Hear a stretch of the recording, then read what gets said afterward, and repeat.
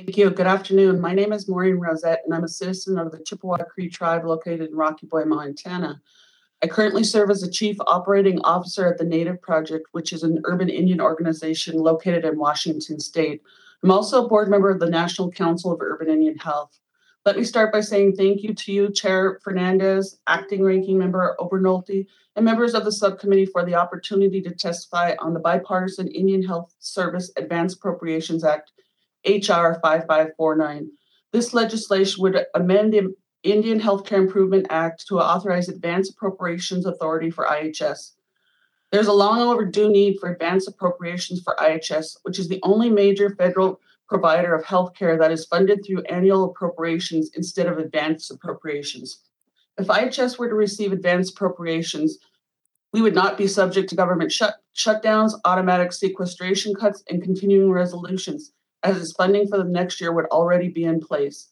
Most recently, 3 CRs have been enacted by Congress to maintain the fiscal year 2021 budget, which has cost time and resources from IHS and our facilities that could have been directed toward pandemic efforts.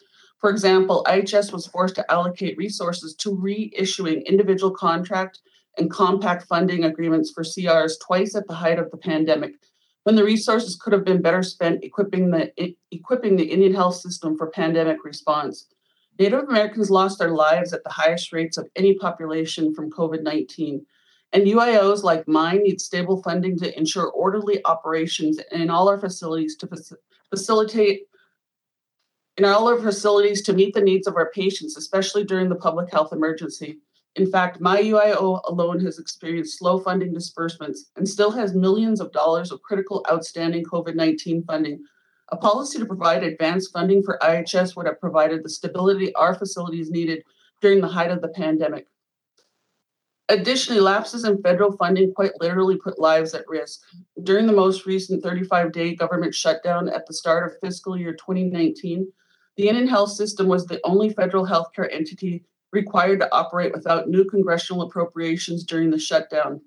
UIOs are so chronically underfunded that several UIOs had to reduce services, lose staff, and close their doors entirely, forcing them to leave their patients without adequate care. The effects of the shutdown range from patients being unable to get vital medication for chronic conditions to fatal overdoses. For instance, one of the most limited and scarcely resourced UIOs received 7 overdose patients during the last shutdown after they were forced to close their doors, 5 of which were fatal. Advanced appropriations is imperative to provide certainty to the Indian healthcare system and ensure unrelated budget disagreements do not risk lives. The request for advanced appropriations for IHS is not new. In fact, this subcommittee has held a hearing in 2019 on this issue. Over the last 10 years, there have been 5 resolutions supporting advanced appropriation from national, tribal organizations, and national health advocates. We have also seen longstanding support from Congress and the administration.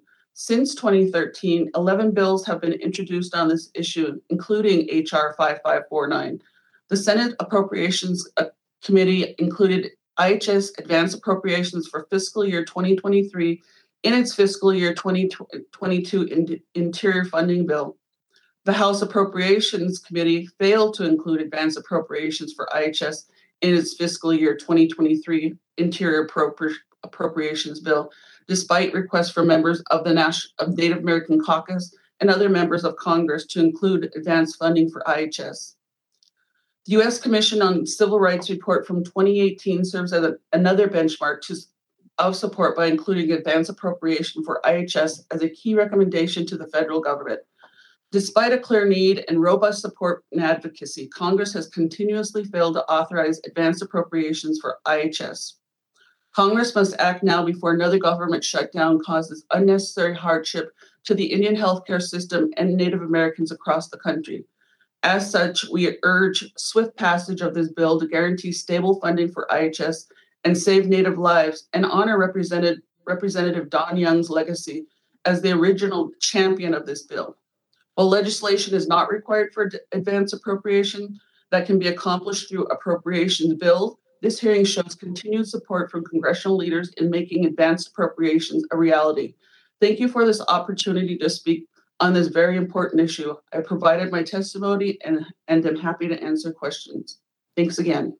Thank you very much for your testimony and the unique perspective that you bring, given the number of Native Americans living and receiving their services in urban health centers. The chair now recognizes Ms. Alberta Unak, who is the president and CEO of the Alaska Native Health Board. And I want to begin by thanking you for your advocacy, because we know that the ranking member and wonderful dean of Congress was bringing the voices to Congress that he was hearing in Alaska. You are now recognized for 5 minutes.